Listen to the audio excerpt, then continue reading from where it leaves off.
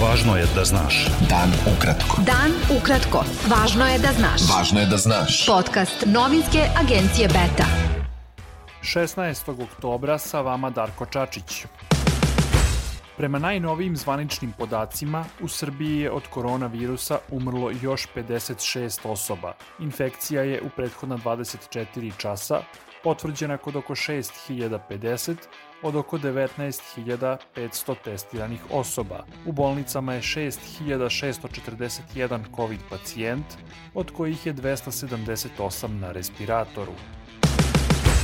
Krivična prijava protiv bivše državne sekretarke Ministarstva unutrašnjih poslova Srbije Dijane Hrkalović zasniva se na iskazu njenog kolege Dejana Milenkovića da policija nije na vreme dostavila izveštaje o otvaranju mobilnih telefona pronađenih nakon ubistva Vlastimira Miloševića, objavio je BIRN. Protiv Hrkalović, koja je juče uhapšena, podneta je krivična prijava za trgovinu uticajem u okviru istrage ubistva Miloševića, počinjenog 2017. godine u Beogradu na tramvajskim šinama.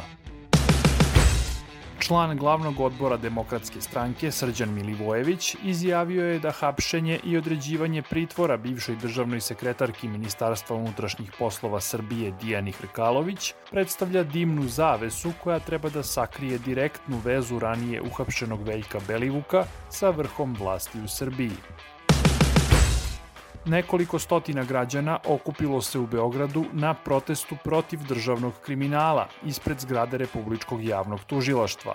Učesnici protesta, koji su organizovali pokret Ne davimo Beograd, stranka Zajedno za Srbiju i druge političke organizacije, rekli su da je svrha okupljanja ohrabrivanje poštenih ljudi u institucijama. Na skupu se obratio i aktivista Aleksandar Jovanović Ćuta. Srbija je zbirka teških zločina i krivičnih dela. Zato smo se okupili ovde, ispred jedne od najbitnijih institucija u ovoj zemlji, koja se zove Državno javno tužilaštvo, na čijem čelu sedi žena koja se zove Zagorka Dolovac,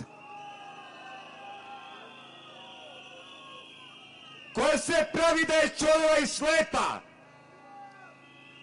dok dokumentovana lopovčina Siniša Mali i onaj mutavi Tončev zgrču lovu na rajskim ostrvima. Za to vreme ona nesrećna okolnost Ana Brnabić baškari se u Jovankinoj vili, dok je narod za 200 evra leni kablove i jedva preživljava po Srbiji.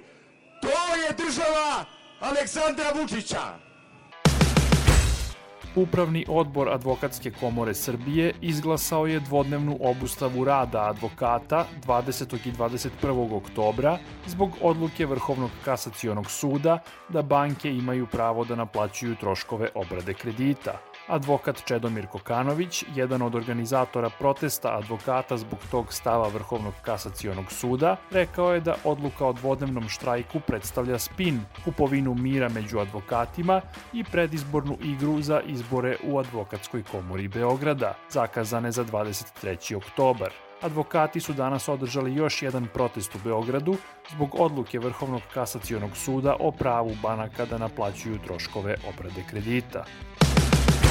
Udruženje novinara Srbije osudilo je pretnje smrću novinaru portala Nova Peru Jovoviću i zatražilo od policije i tužilaštva da pronađu odgovorne. Jovović je rekao da je pretnje počeo da dobija nakon što su Informer, a potom i drugi tabloidi, preneli njegovu objavu sa Facebooka da se nalazi u Prištini, u kojoj je bila i zastava Kosova. Beta. Dan ukratko. Srpski član predsjedništva Bosne i Hercegovine Milorad Dodik odbacio je predlog lidera stranke Demokratske akcije Bakira Izetbegovića za rešenje političke krize u zemlji. Izetbegović je juče predložio da kriza bude rešena usvajanjem zakona o zabrani negiranja genocida u parlamentu Bosne i Hercegovine, a potom i amandmana o osudi zločina u logoru Jasenovac u Drugom svetskom ratu. Povorka ponosa pod sloganom Ljubav ljudi održana je 9. put u Podgorici. Skup je protekao bez incidenata i uz znatno manje prisustvo policije nego ranijih godina.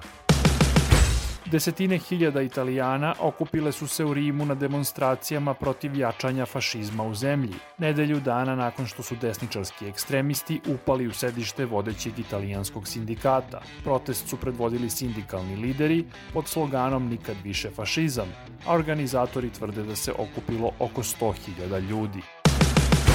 Britanska policija je saopštila da je ubistvo poslanika parlamenta Davida Amesa teroristički čin i da se veruje da je napadač delovao sam. Ames, poslanik vladajuće konzervativne stranke, ubijen je juče nožem tokom sastanka sa biračima u crkvi na istoku Engleske.